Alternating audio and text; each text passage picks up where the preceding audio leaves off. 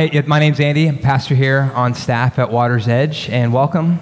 I really do appreciate you all being here on Sundays, so thank you for coming. It's great to see everybody. How you guys holding up? Doing all right? Yeah, doing good? How's Elise? Sweet potatoes, all right. Yeah, it's fun to celebrate the Hanrahans having their kid. If you know, the Chungs had their twins as well, so it's like, thank you, Lord, for carrying those good works to completion. Speaking of good work, we want to celebrate Hubert's birthday today in the back. He's hanging down there. Happy birthday, dude. Yeah, let's just do it. Happy birthday to you. Happy birthday to you. Happy birthday, dear Hubert. Happy birthday, we love you too. Yeah. So as Carrie mentioned, Carrie did a great job on the welcome. Dude. Love that. Carrie's our Sundays coordinator. She's also my sister, which is fun. Yeah, and we are continuing the series, fairly new series, Finishing Well, a lifelong following of the Messiah. And the goal is to discern what discipleship means for us. If you look at that word disciple in the Bible, it's the Greek mathetes, which is translated a learner or a pupil. And one of the implicit goals I want to make explicit about this series is that when you follow Jesus, we are called, you and I are called to be lifelong learners, to be attentive to what God has for us each and every day. It's not about like having it all figured out or having it all together. It's just like, all right, Lord, what do you have for me in this season? And I love the groundwork that was laid for us by both Scott Wildy, a friend of mine, and Missy Bell, a friend and co-laborer of ours. Scott talked about this idea on 2 weeks ago about the fact that there's two races you can run, and one leads towards life, that's the race with Jesus, and the other leads to destruction, whether it's slow or quick, and that's a life without God. That God is the author of life, and any slight misdirection can be really difficult if we're not running to and with God. In fact, he ended with this nod to the Ignatian principle of letting all of life, the highs and lows, bring us to God. That's the call. And then Missy so wonderfully preached last week this idea that the race begins, it ends with, it flows in the middle of it all of God's loving affection towards us and through us. That one of the smaller crescendos in Matthew is this great commandment where we're called to love God and others. In fact, that informs our vision as a church, that we are here not just to be saved and have some great afterlife, but we are called by God's love and in God's love to have God's love flow through us. And that even that section of Scripture, Matthew 22, is preceded by this amazing truth that Jesus conveys, that we are married to God. God is our lover, and we are God's beloved. Whatever stage of life you are, God is our primary spouse. And he is a God of love and who bids his love towards us. He's a God of loving affection. And today I'm going to have some questions. We're going to have some prayer, parent, share times. I don't know if we've had that much lately, but here's the first question.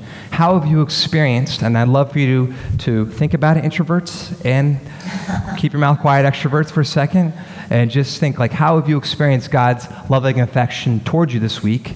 And then after about 5 seconds, you can share.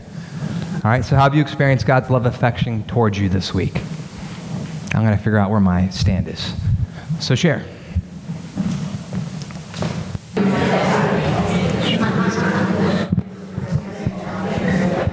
All right, let's head it up.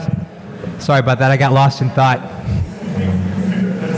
So it can't be understated. Chris Collato's handsome. It also can't be understated that any conversation that we have has to begin and flow in and through God's love.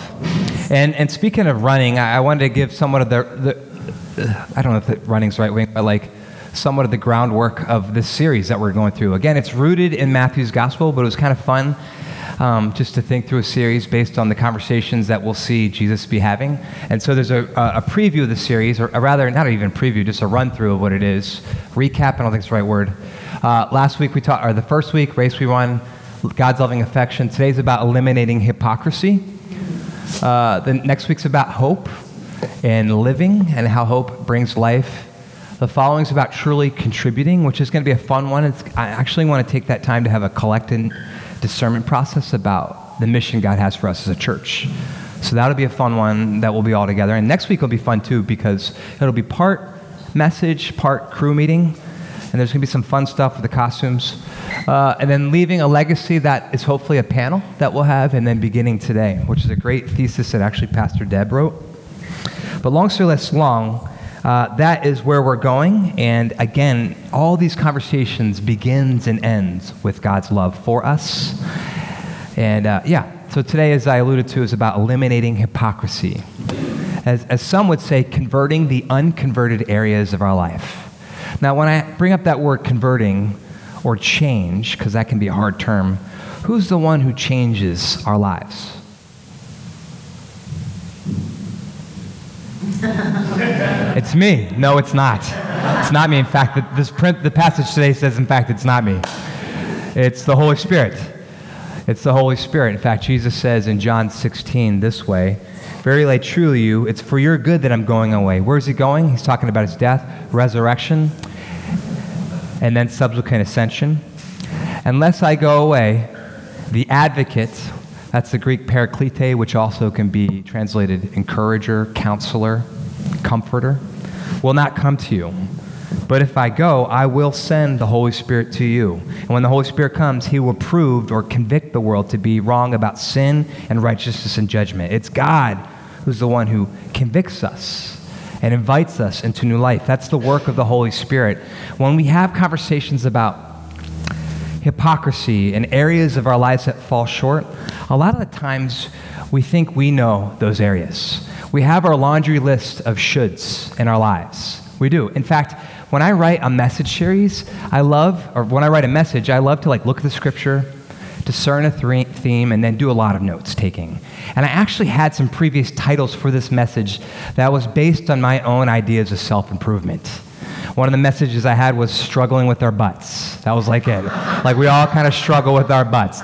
I love God, but I struggle with creating space for God. I love God, but I struggle with generosity. I love God, but I struggle with inappropriate conversations, relationships, etc. Patience, grumbling, or should. Another one was shoulding all over the place. I should give, I should pray, I should praise, all those things that we know. That's why I didn't make it my titles. But here's the thing we have to consider. If there's hypocrisy in our life, if there are truly unconverted areas of our life, we likely are not aware of them.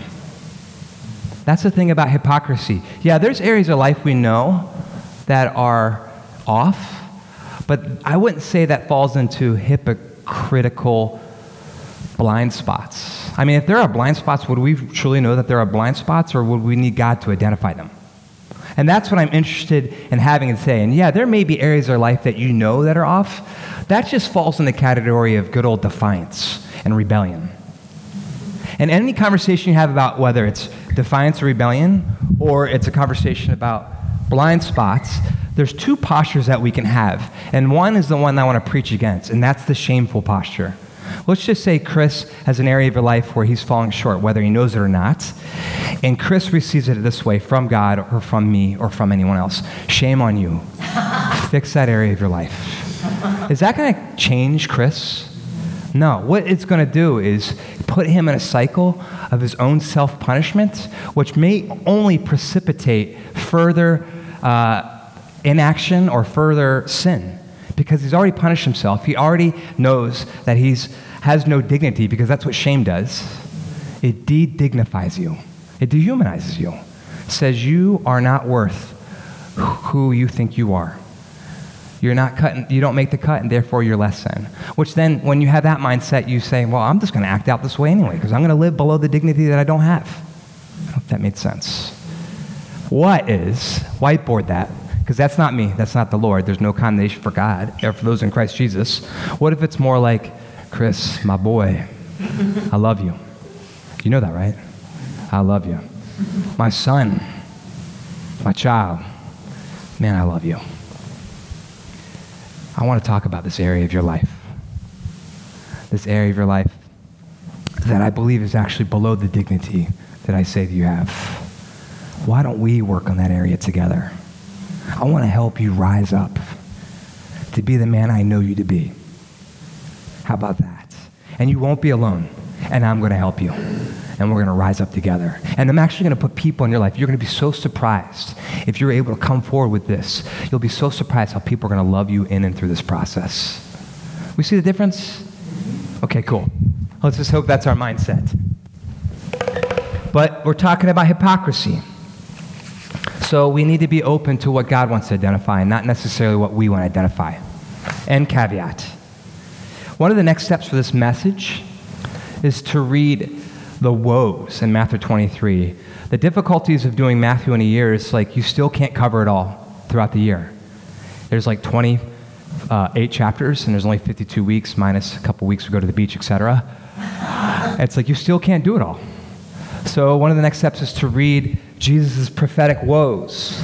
And to heed some themes there, I think one of the things we can't get caught up is in some unreasonable literalism and everything, because some of what Jesus says and why Matthew has that is specifically for the people of Israel. But there can be some themes there nonetheless. And as you read that, I want you to specifically pay attention to the crescendo at the end of that chapter where Jesus says this way, because you'll note again his loving affection. Matthew 23, verses 37 to 39. Jerusalem, Jerusalem, you who kill the prophets and stone those sent to you. How often I have longed to gather your children together, as hens gather her chicks under her wings, and you were not willing. Look, your house is left to you desolate. For I tell you, you will not see me again until you say, blessed is he who comes in the name of the Lord. Again, loving affection. Conversation about blind spots or known areas of failings, whether it's personal or collective, and we'll get into that. It has to begin and end with loving affection. Thus, my revised title, it's not shooting or struggling your butts. The revised title today is this. That's the revised title. Kimmy, you make me feel like the greatest all the time. Thank you so much. Thank you. Lord's good, but thank you. Stop. Just stop. Me too. It's good. It's good. Let's call it those snorts of love. The revised title today is Everybody, or maybe like, like try that out. Try it out. Give me your Yeah, that's the posture I want us to have when it comes to God revealing areas of our life. Okay. Okay, Lord, I hear you. Maybe that would be our posture today. I mean, we want to be, as the psalmist says, search me. God, know my heart. You know my anxious thoughts. See if there's any offensive way of me. And of course, as with all your commands, lead me into the way everlasting. Lead me to life. You're the author of life. You want to sustain my life. You want life for me today. Show me the ways. But God, I need you to actually show me what I don't know when it comes to my hypocrisy. So the question, as I discern for us today and meditate on the scriptures, is this. What are some ways that we can hear from the Holy Spirit as we begin to reflect on our unknown blind spots? That's an interesting question to me. Because I can't be like, this is what your blind spot is. Maybe I can, but and maybe that's one of the ways that God will talk to us. But ultimately, it's got to be the God who reveals it, right? So what are some of the ways that we can discern the Holy Spirit's voice? Some of the ways, not all the ways, as we reflect on some of our own known blind spots. And that will take us into the scriptures, into Matthew 23, the beginning of it. And how are you doing? You guys like the whole Matthew thing in the year? It's been pretty cool, right? I'm in a discernment process for next year, our leadership team, so I just hear how it's going. How many sections does Matthew divide up his gospel into? How many discourses? Do you remember that? Yell it out loud. High five, yeah. And what is that symbolic of? What is that an homage to? I heard it, Pentateuch, yeah, which are the first 5 books of the Bible. You guys have got it. So one of the themes we see, the answer is there, but like one of the themes you see is that Jesus is not only God with us, Emmanuel, which we will be singing about soon on Christmas. Not only is he a king, that's what Messiah means in the line of David, but he is a greater teacher, a greater 5 books. Who was arguably the author of the 5 books? Moses. See, you guys are going, I'm trying this out, like this whole back and forth thing. We'll see how it goes. But it's been a year, guys. We know we can do. We got the answers. You've all passed in God's eyes. That's amen. But it's greater Moses, which will be thematic today because Jesus' contemporaries, these religious people, love Moses. They love the law. And Jesus has a word for them about them. So here we go. We're going to read Scripture, Matthew 23, verses 1 through 12. I also want to say right now, because my boy Mac's in the back, Mac, if you can hear me, I love you, dude, so much. My boy. Okay, Matthew 23. Then Jesus said to the crowds and to his disciples, the teachers of the law and the Pharisees sit in Moses' seat. So you must be careful to do everything they tell you, but do not do what they do, for they do not practice what they preach. They tie up heavy, cumbersome loads and put them on other people's shoulders, but they themselves are not willing to lift a finger to move them. Now, this isn't in my manuscript, but I feel like just pausing, because this note is important. When people tell you about your life or tell us about our collective social life, and they have thoughts for us, I would be cautious with that. I would weigh it lightly if they are unwilling to help us or unwilling to walk with us. Does that make sense? That's just one principle that I was like, oh man, I was reading that again this morning. It's hit me. It's like, if somebody wants to say something to you about your life, but they don't want to help you at all, that likely has less to do about you and more about them and making their life better. Just wanted to name that. I mean, Oscar Wilde said, most criticism is autobiographical. Mm-hmm. And one of my mentors, his name is Larry Bear, he helps me understand that 70% of criticism is likely about them. Unfortunately, 70% of praise is likely about them too. It's like, I love that song. It's because you love that song. You know, it's like, that's how it goes. And so we just take it and weigh it with God. But the source matters. We're moving on. Everything I do is done for people to see. They make their phylacteries wide.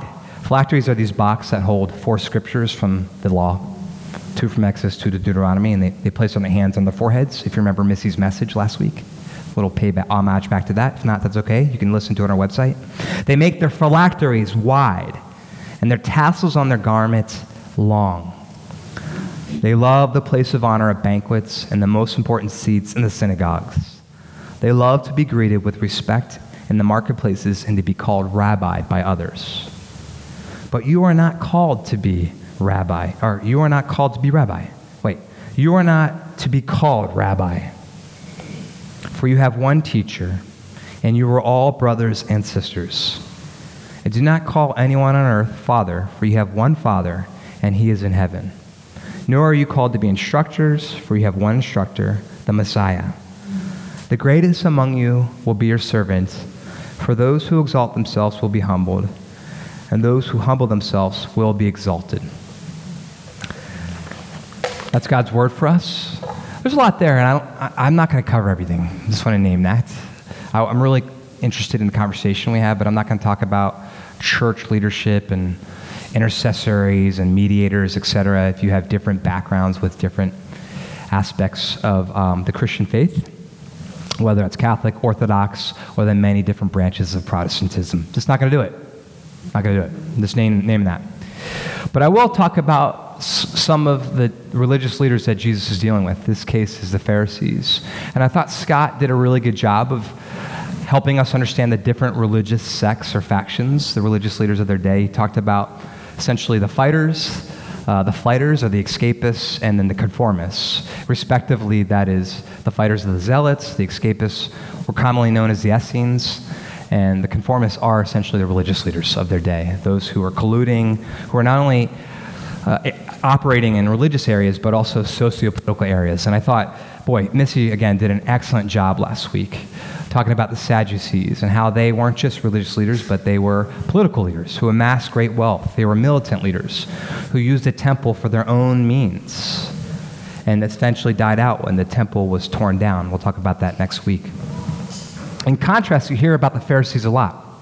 You hear about it so much in sermons that it comes like white noise, like Pharisees, okay, that's bad guys. Or religious leaders, the bad guys. Pharisees, a lot like the Sadducees, were not only religious leaders, but they were political leaders.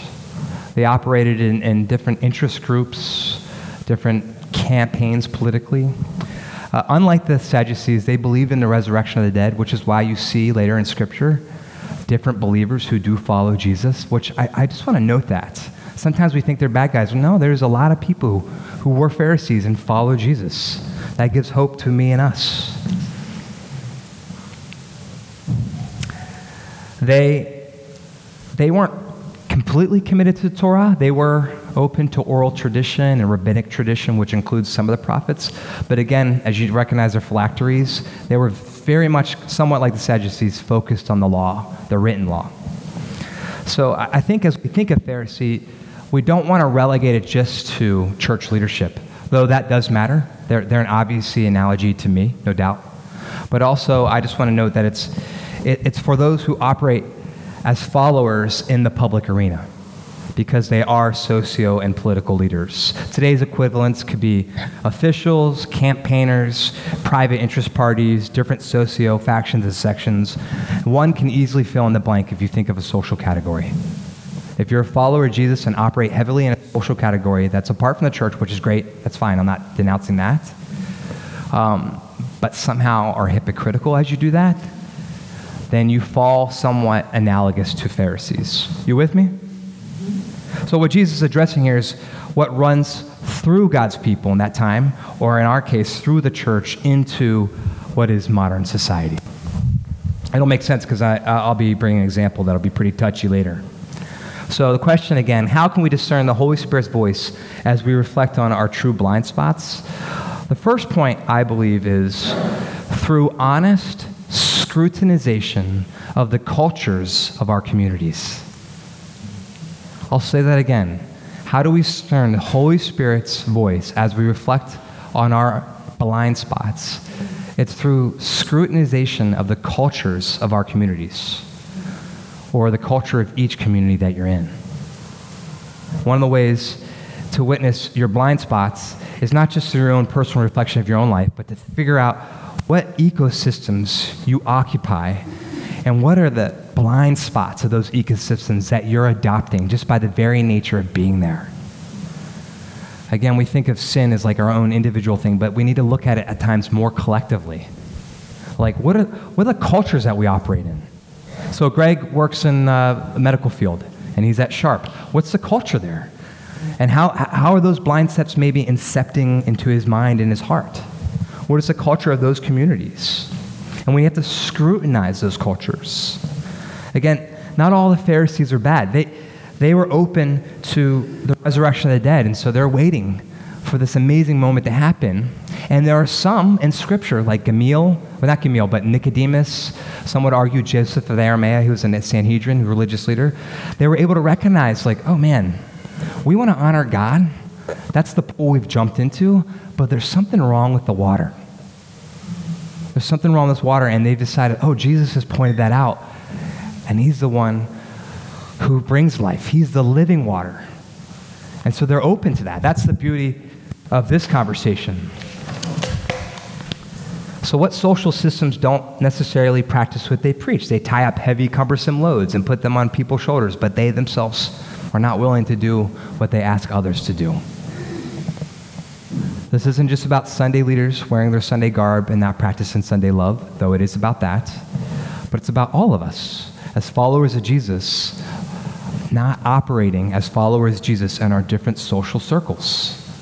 Maybe because of some of the atmosphere that we've taken in.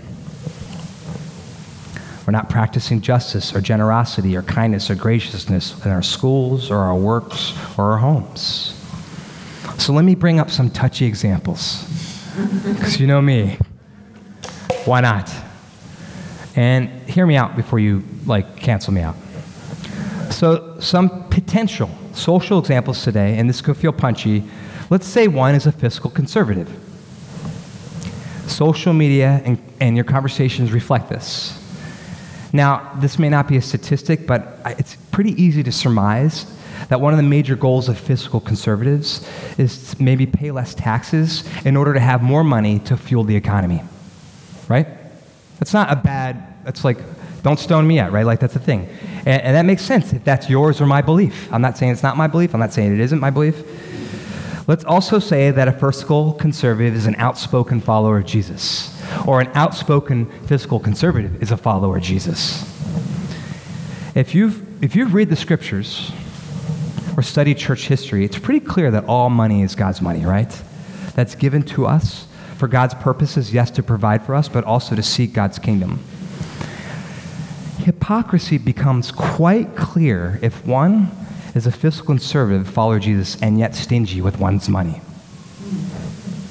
Constantly investing inwardly and not in others. I don't think that's below the belt. I feel like we all be like, yeah, that makes sense. I don't think that's really... And there's a tension because generosity is not meant to be seen. We don't want to let our left hand know what our right hand is doing. But at the same time, a generous life is hard to miss. And the truth is, a stingy life is kind of hard to miss too. That's something to think about. All right. Hopefully I offended some of us.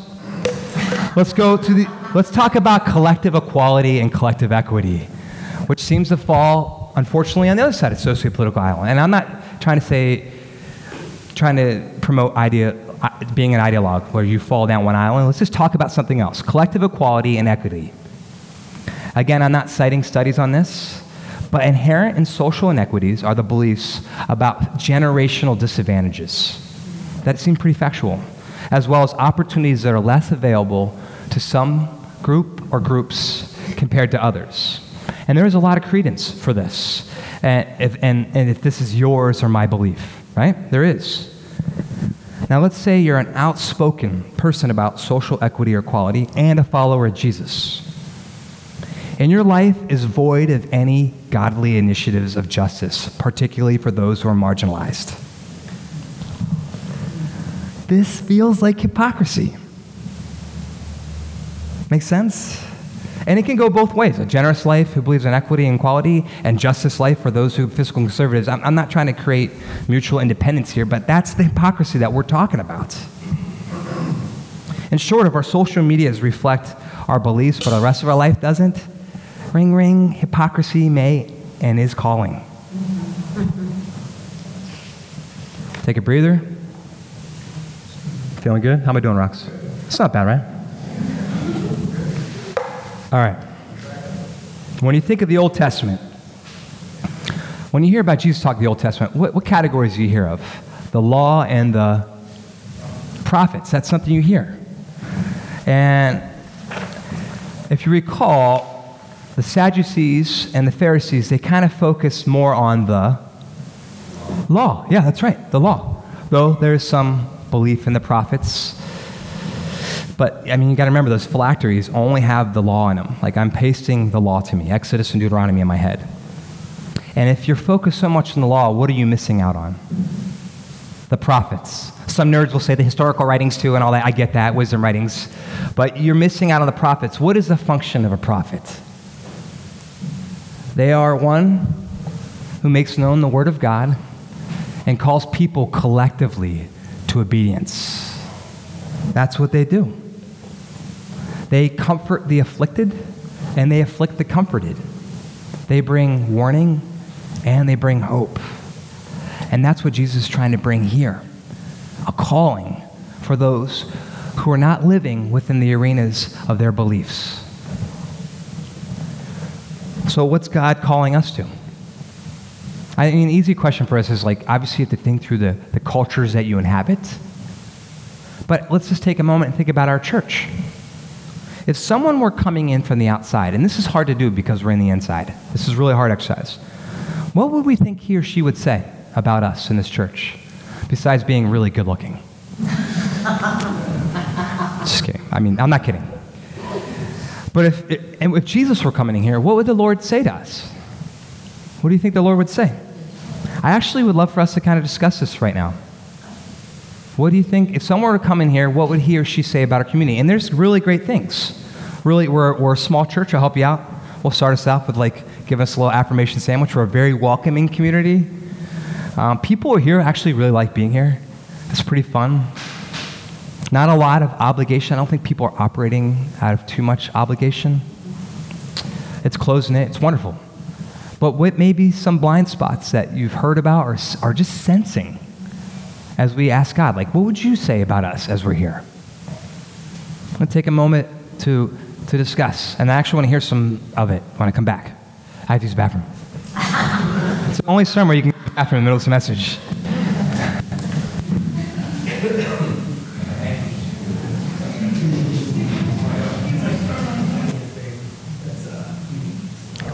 Yeah, I love it.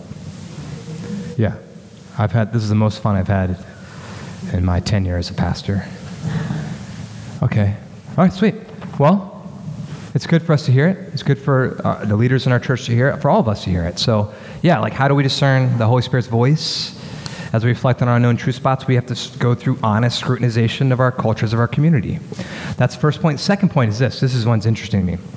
It's also through the steadfast proclamation of outside voices.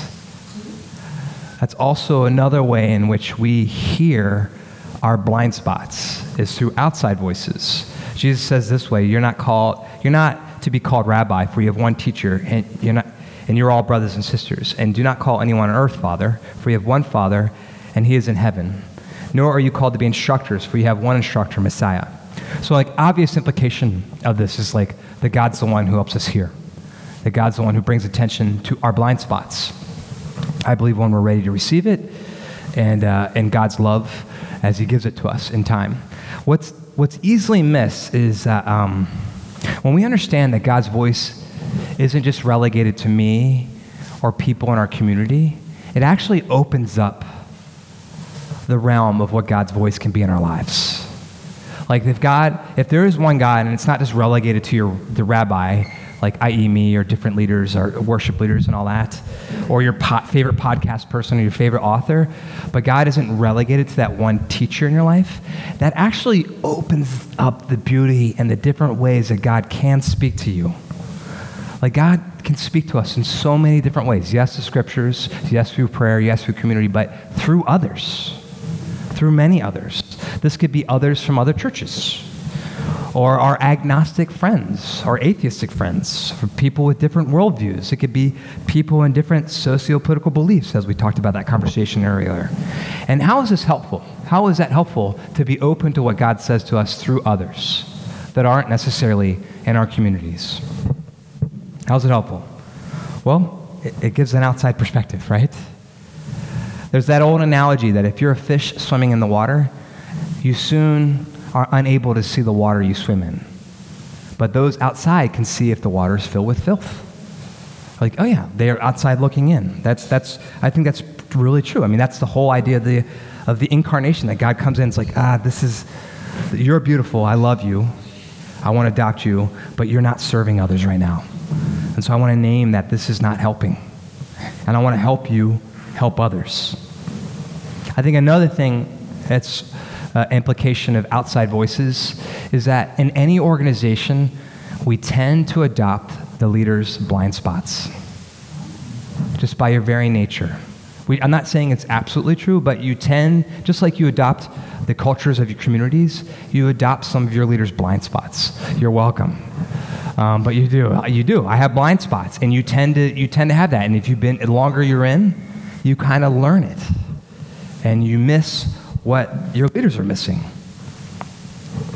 It's helpful to hear from others who may not believe everything you believe, but know your beliefs and know you, so that they can bring a word to you about how the medium is not matching the message. Beautiful openness. Again, we weigh it. If they love us and they want to walk with us, even if they don't believe what we have, we can still be open to what God wants to say through others. When people say, yeah, I know you guys talk about mission, but how are you actively being on mission? It feels like your life is just as busy as mine.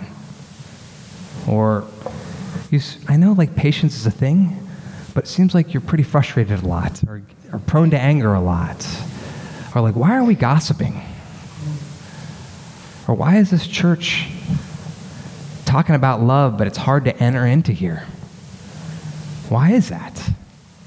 To bring it close to home. Outside voices are very helpful in our lives. They just are. If you know, I was gone a week ago with my family. We went to the East Coast, and I went with some buddies of mine to the Outer Banks. We also did Washington, D.C., which is a great time. And it was such a fun time just to be out on the beach and with my college buddies. I think I have a picture of them. And these are guys that I went to school with. And I don't know where they're on the faith spectrum. I would say that one of them's like, yeah, I like God. And one of them be like, nah, not yet. And one's like, man, I want to talk about it, but we never get to talk about it, even though I want to talk about it. I'm like, open? And at the same time, these guys are pretty prophetic voices in my life. They are, because they know me. And they sure do know what I believe. They know what I believe. And they, the beauty of those relationship with those guys, Paul, Derek, and Mike, I call them Trill, is that we kind of have this sixth love language, words of insultation, where we just love calling each other out.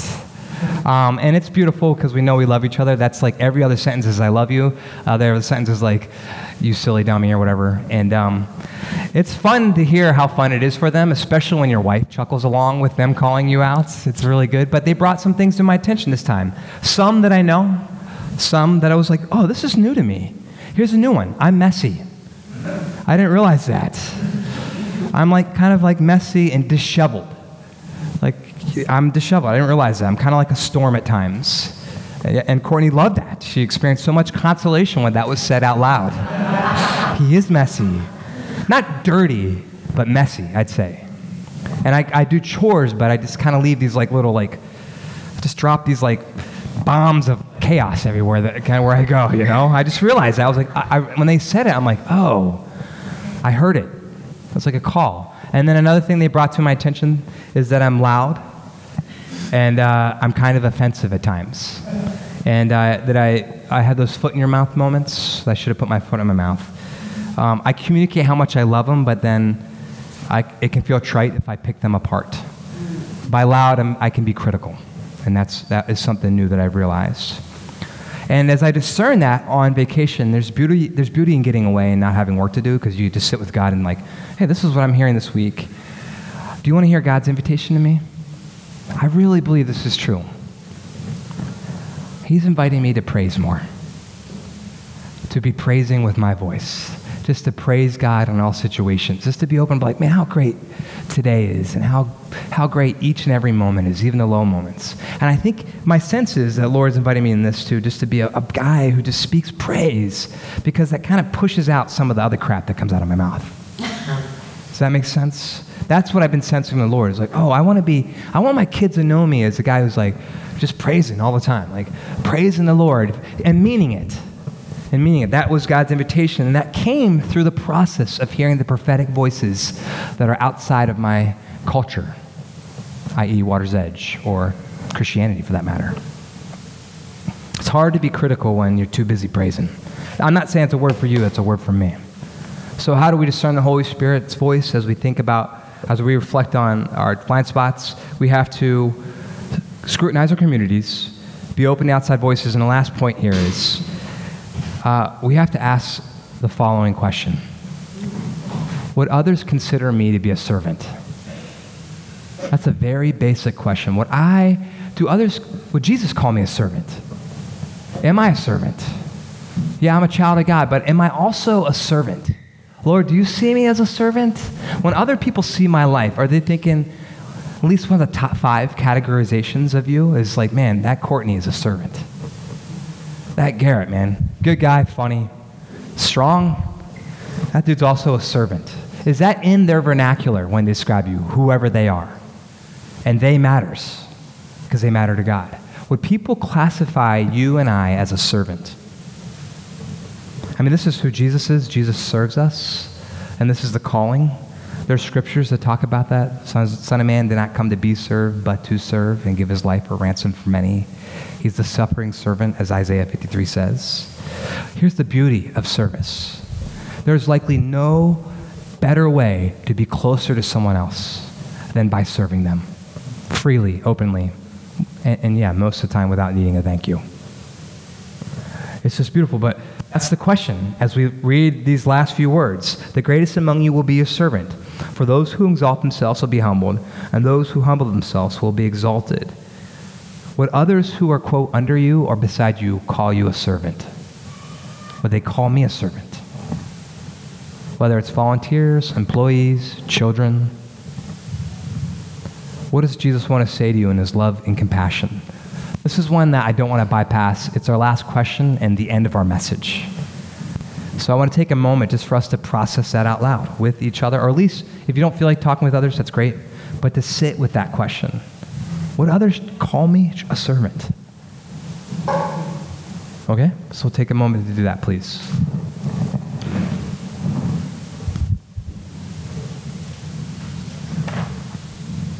Again, the posture is, not beating yourself up. In fact, pause. If you talk with others and you start talking about how much you're not doing well or you're not a servant, if that's like your first blah, you're likely dealing in condemnation, and you're likely putting others in a place where they have to serve you and bring you up out of that craziness. This is meant to be an open conversation, like who would call me a servant, who may not call me a servant, okay? In God's unending, unfailing love. Oh, you can do it now. All right. So, how am I doing time-wise? Okay. Yeah, we got 35 after? Okay. All right. Okay. So, I want to encourage you all, when it comes to our church, everybody here serves. It's one of the most amazing things I've noticed about our church is each person serves so well here. So I want to give you encouragement that I see so much, and I learn so much from you all in serving. But I do think it's a helpful question, especially as you consider different cultures that we're in. So I'm so grateful for you all. I know that's a hard conversation to have, but it's a hard area of Scripture that we're in, and it's required some consideration. But I just wanted to name some next steps, is that the call is maybe serve someone this week, and try not to let them do it. If they see you, which is okay, say, hey, it's no big deal. No big deal. I was like down to do it. No, I like you. That's why I did it. Read maybe the end of Matthew 23, as I mentioned earlier. And then definitely join us next week. It's kind of like an all-church meeting, and I'd love for everybody to be here as we talk about some of God's invitations for us as a church. And yeah, I want you to know that we've been considering what you said, and we're going to take to heart a lot of what you said in terms of our blind spots. And I'm really thankful for your bravery in naming that. Really thankful. So I'm just going to pray for us, and we will close this portion of it. Lord, thank you for this community that I love. Oh, I love them so much. And for the people here, for this tight-knit family, would you open us up, Holy Spirit, to the ways in which we can open ourselves up to others, to love them, to listen, to serve, to be a friend.